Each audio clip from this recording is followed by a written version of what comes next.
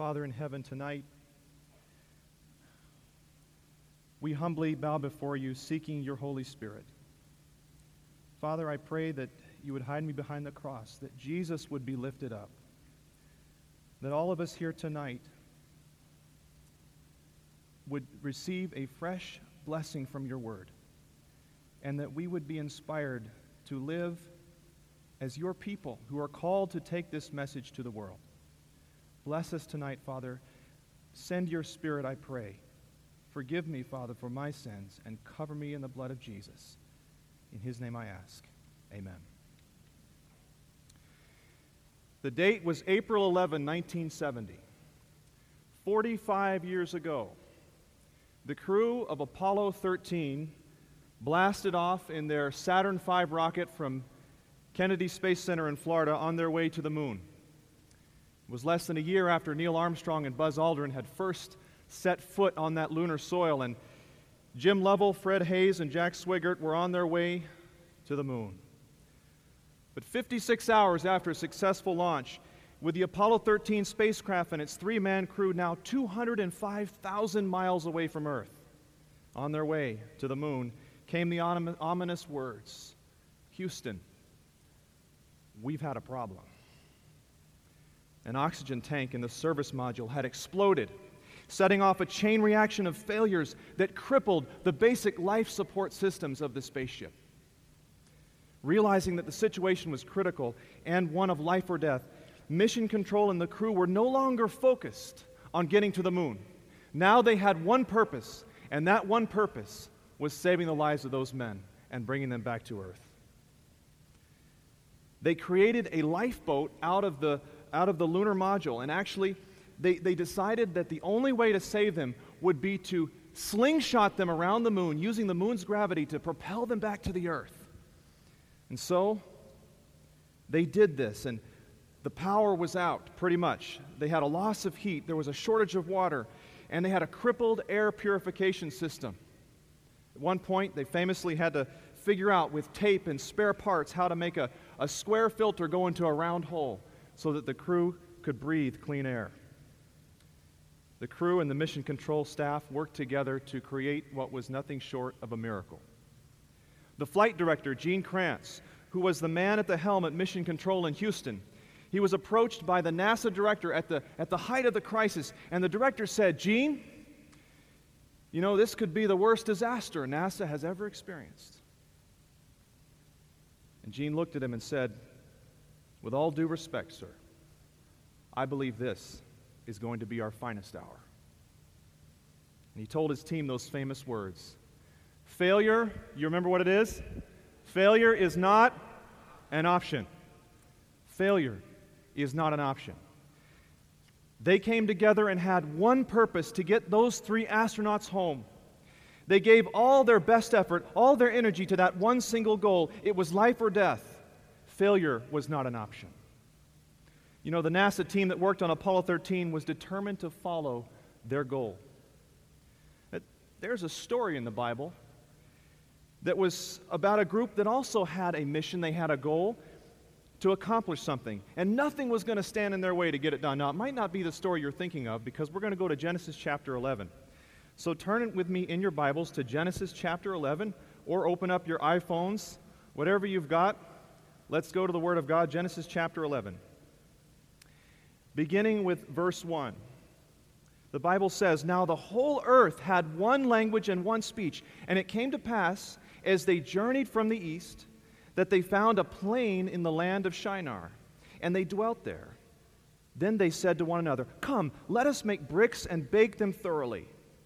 They had brick for stone, and they had asphalt for mortar, and they said, 'Come, let us build ourselves a city and a tower whose top is in the heavens. Let us make a name for ourselves, lest we be scattered abroad over the face of the whole earth.'" See, the builders of the Tower of Babel, they didn't trust God and His promises. The Bible says they wanted to make a name for themselves. That was their main purpose. God had told them to disperse throughout the whole earth, but they wanted to create a city. They wanted to find security in man's works, not in God's. And in selfishness and pride, they directed their own course and charted their own destiny. They also wanted to secure their lives in case there was another flood. They didn't believe God's promise in Genesis 9 that he would not flood the earth again. The tower was a way of saving themselves. And the Bible continues in verse 5, Genesis 11. But the Lord came down to see the city and the tower which the sons of men had built. And the Lord said, indeed, the people are one, and they all have what? One language. And this is what they begin to do. Now nothing, notice what it says, nothing that they propose to do will be withheld from them. Interesting. The Bible says that if God didn't step in, these evil men would stop at nothing, and they would fulfill their goal. What did God do? We know the story.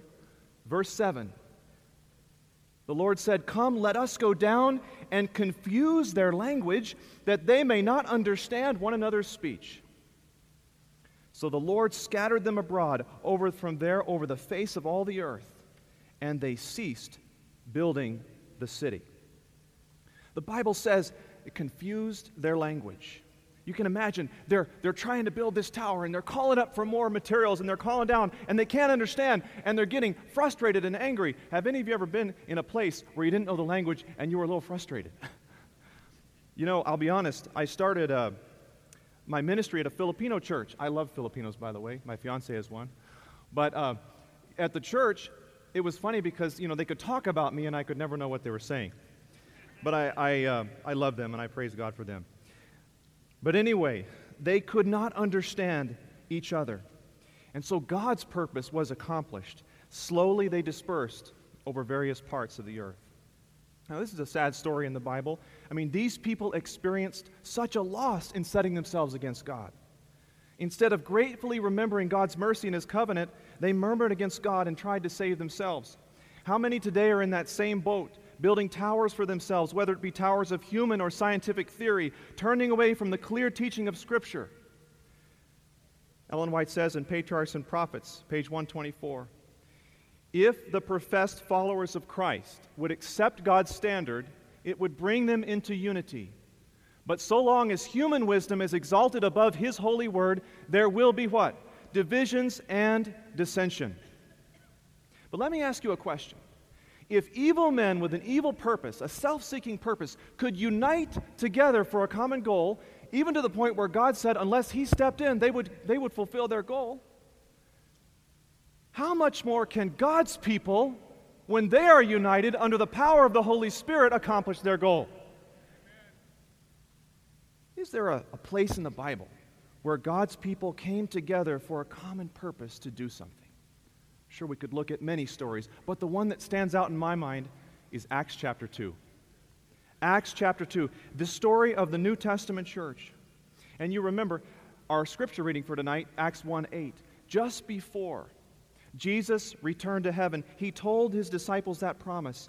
He said, you shall receive power when the Holy Spirit has come upon you, and you shall be witnesses to me in Jerusalem and in all Judea and Samaria and to the ends of the earth. And so Jesus is then taken up from them out of their sight. He's no longer with them. The angels tell them that He's going to come back in the same way He left, and they have a job to do. So now what do they need to do? It's time to devise plans. It's time to lay down a strategy, to meet together and come up with a committee. Is that what they did first? They go to have a prayer meeting. That's the first thing they did. Acts chapter 1, verse 14. These all continued with one accord in prayer and supplication with the women and Mary, the mother of Jesus, and with His brothers. They understood the source of their power was not in themselves. It was in God. My friends, when God's church prays together, powerful things happen.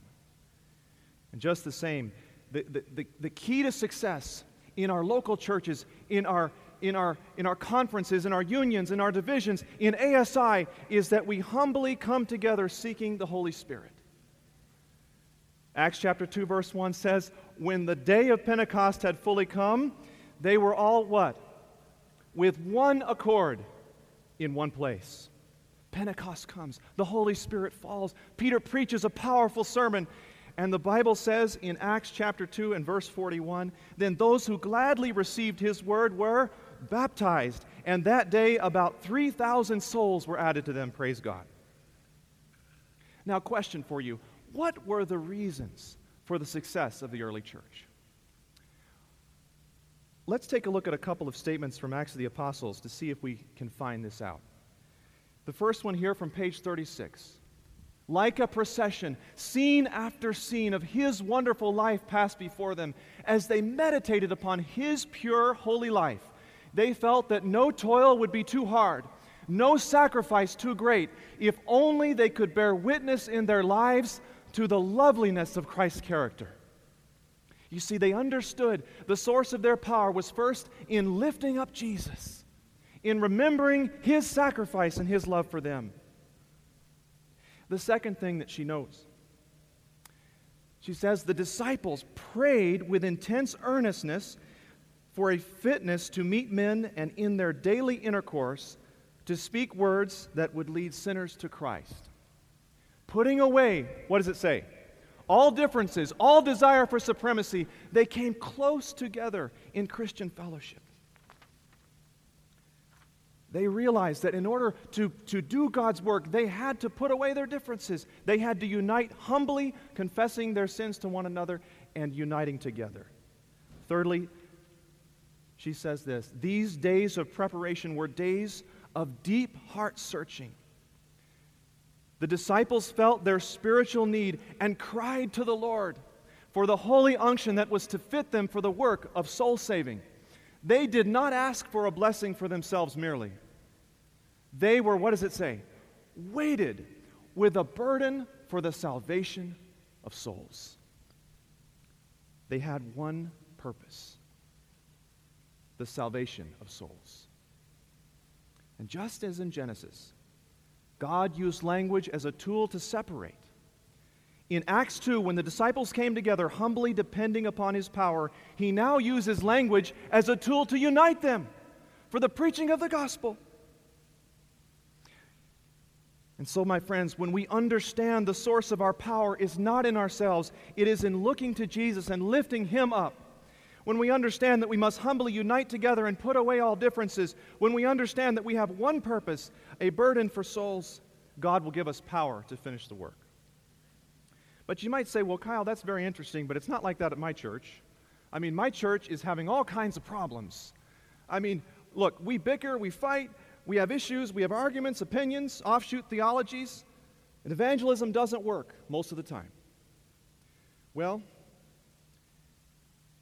you know, I'll just throw this quote up there. There's a quote that always comes to my mind when problems arise in the church. Think about this. If pride and selfishness were laid aside, 5 minutes would remove most difficulties. I know we've all heard that before, but just chew on that a little bit more tonight. When was the last time you said in your church, hey, let's do evangelism? What happened? I'm just curious. I know you can't all tell me, but I can guess what you might say. You had lots of problems, right? You know why? Because the enemy knows that if he can distract us and bombard us with all these other issues, it will take us away from the one purpose that can unite us, away from the power that God longs to give us. I had the privilege of pastoring the Mentone Seventh-day Adventist Church in Southern California, and I heard an amen. One of my church members out there. But, you know, it was a blessing to be there. When I arrived at the church was in a good deal of turmoil over some various issues that had been brewing. And of course, as the pastor coming in, I was 27 years old, and they hoped I would solve the problem. I said, I have no experience. I cannot solve your problem, but I will pray. And so we began to pray. And you know, the church had already begun taking steps toward evangelism. They had held their first evangelistic meeting in a number of years, the year before I got there. And so the Lord continued to lead us to focus on evangelism. Now, did that solve all of our problems? What do you think? No, it didn't. In fact, we got more problems. Because, you know, problems come. The enemy will throw those things at you to try to distract you. And don't get me wrong, you have to deal with your issues. You have to stand up for what's right. And I learned some hard lessons and made plenty of mistakes. But I believe that we must stay focused on our goal, on our one purpose of reaching the world for Jesus. We cannot be distracted or divided. By God's grace, the Lord grew our church. It wasn't perfect. I made a lot of mistakes. But I believe that God blessed us. And I believe the reason He blessed us is because we focused on what God wanted us to focus on.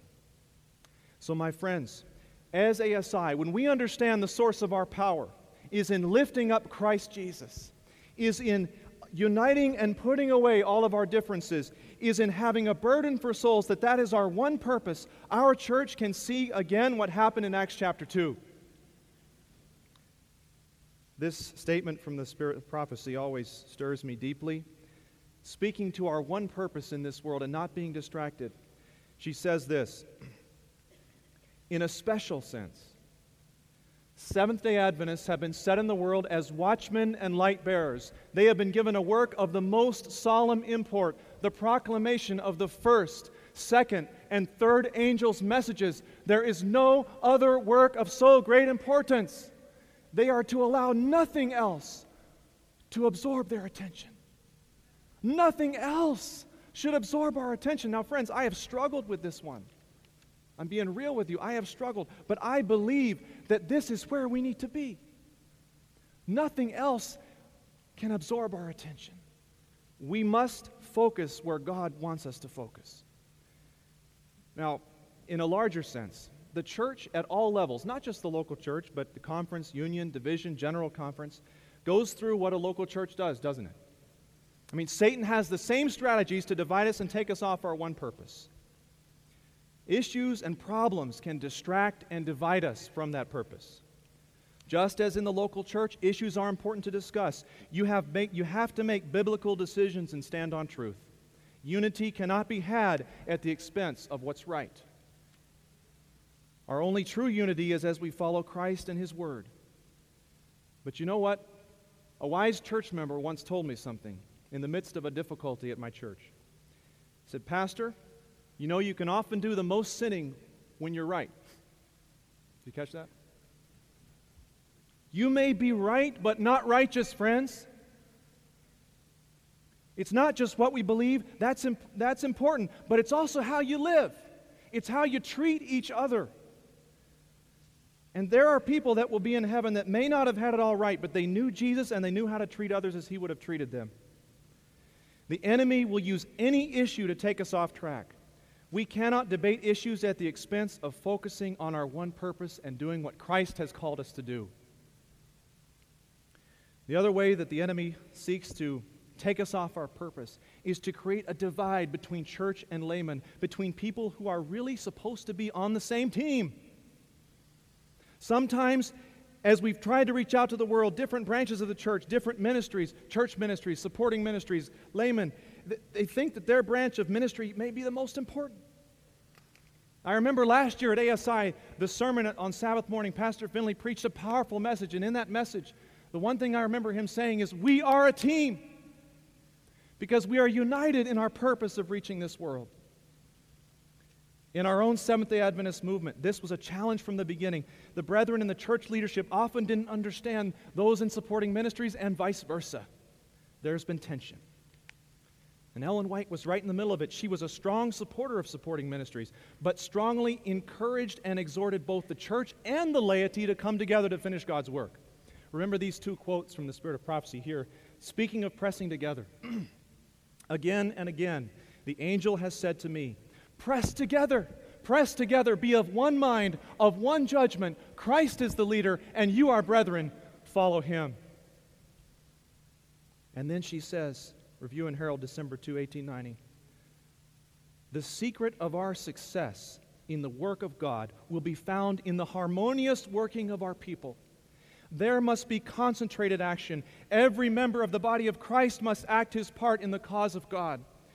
According to the ability that God has given him, we must press together against obstructions and difficulties, shoulder to shoulder and heart to heart. And my friends, this is where the story of ASI comes in. Because the story of ASI is the story of God bringing lay people together to support the church for the work of ministry. Where does the story of ASI begin? Ultimately, it begins at the beginning of the story. Wow, think about that one. But the beginning of the story of redemption.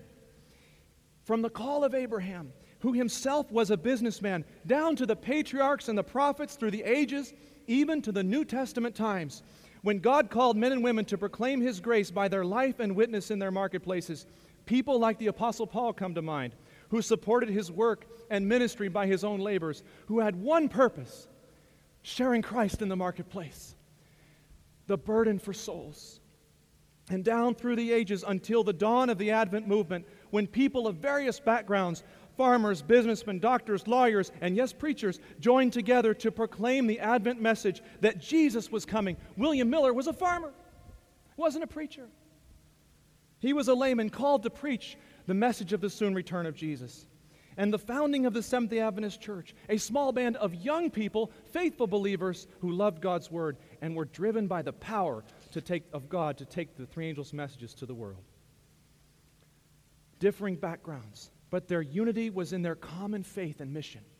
As the work of the Seventh-day Adventist Church expanded around the world, the church became organized, institutions were developed, but it began to become apparent the church alone could not meet the demand for new schools, for missionary training centers, for outposts. And it was from this need that self-supporting ministries were born. In 1904, you remember the story, some of you hardcore ASI friends, but those of you who may not know, in 1904, E.A. Sutherland and Percy McGann left Berrien Springs, Michigan, where they had founded Emmanuel Missionary College, today Andrews University, for Madison, Tennessee, where under the prophetic guidance of Ellen White, they established Madison College just outside of Nashville. As a self-supporting school, Madison pioneered the development of an educational program following the counsels of the Spirit of Prophecy closely, helping students graduate without debt and with life skills that would help earn a living for their lives as missionaries. And Madison's success sparked the foundation for other ministries worldwide, and these church members were committed with an intense desire to take the three angels' messages to the world.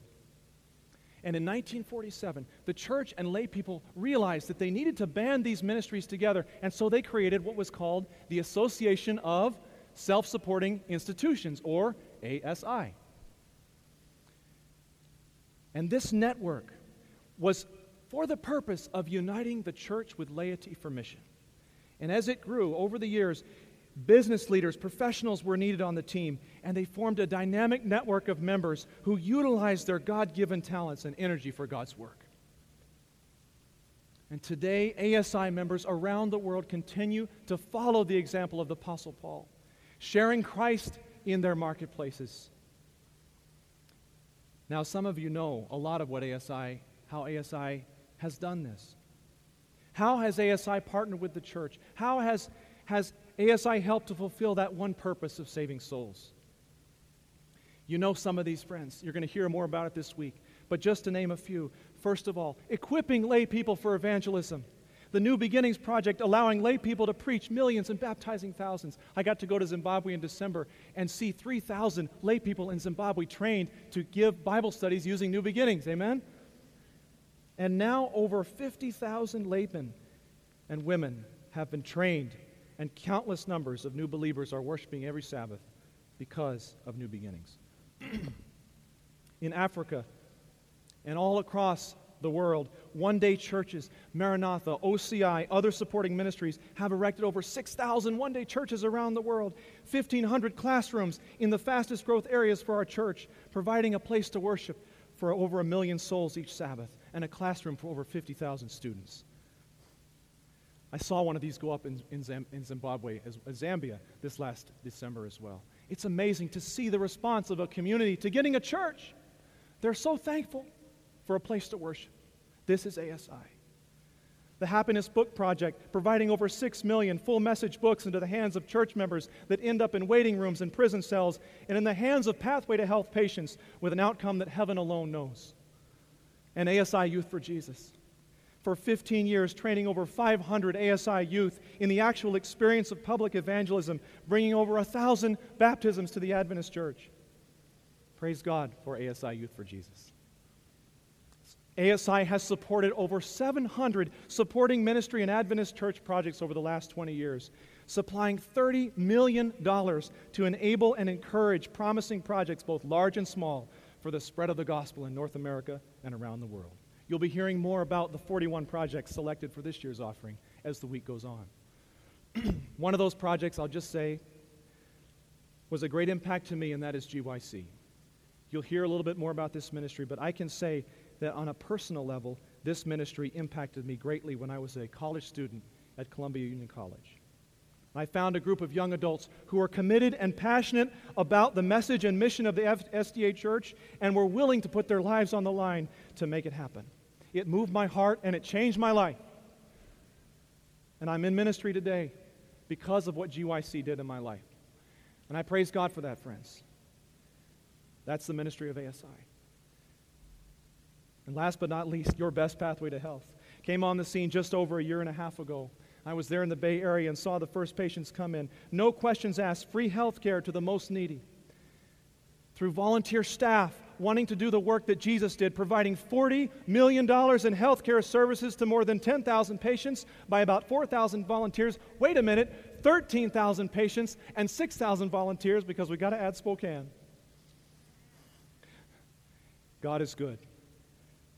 Thousands of lay people mobilized for evangelism, committing their lives to the message of hope and healing that will change their communities.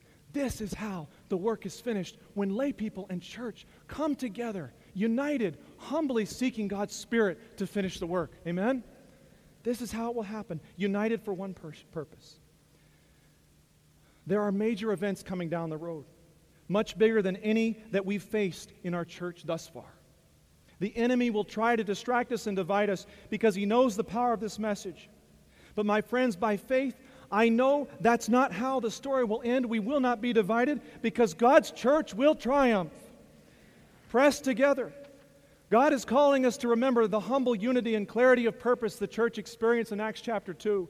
This will only be achieved as we press together, united for one purpose, recognizing that our power is not of our own, but only as we lift up Jesus, reading His holy word, the Bible, the spirit of prophecy, making it relevant in our lives. Press together, united for one purpose, putting away all differences and strife between us. Let us remember that we have one mission, laity and church together, ASI and the church. We are united in our mission to reach the world. Let us not be divided thinking our ministry is better. Let us support each other as a team. The church needs ASI, and ASI needs the church. The work of God in this earth can never be finished until the men and women comprising our church membership rally to the work and unite their efforts with those of ministers and church officers, gospel workers, page 51. It cannot be finished until we unite together. Press together. United for one purpose, focusing on evangelism, taking the three angels' messages to the world in this generation. Let us not be distracted from our focus on mission. My friends, we don't have time to be divided. Jesus is coming soon. Souls are perishing all around us. Our world is waiting. Multitudes are perishing in the night with no hope. The world needs this message, and it needs it now. We need 100 missionaries where there are now 1. We need 1,000 new ASI members faithfully living Christ in the marketplace.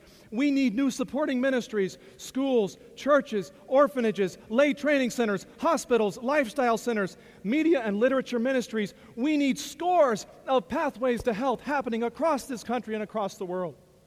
We need a church where every member is ignited for mission. We are a team. Testimonies for the Church, Volume 9, page 221. If Christians were to act in concert, moving forward as one, under the direction of one power, for the accomplishment of one purpose, they would move the world.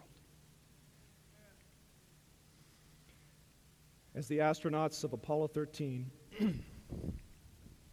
sorry guys, lost my voice, approached the Earth, their problems were not over. They had first to correct their course because if they were too shallow, they would skip off the atmosphere.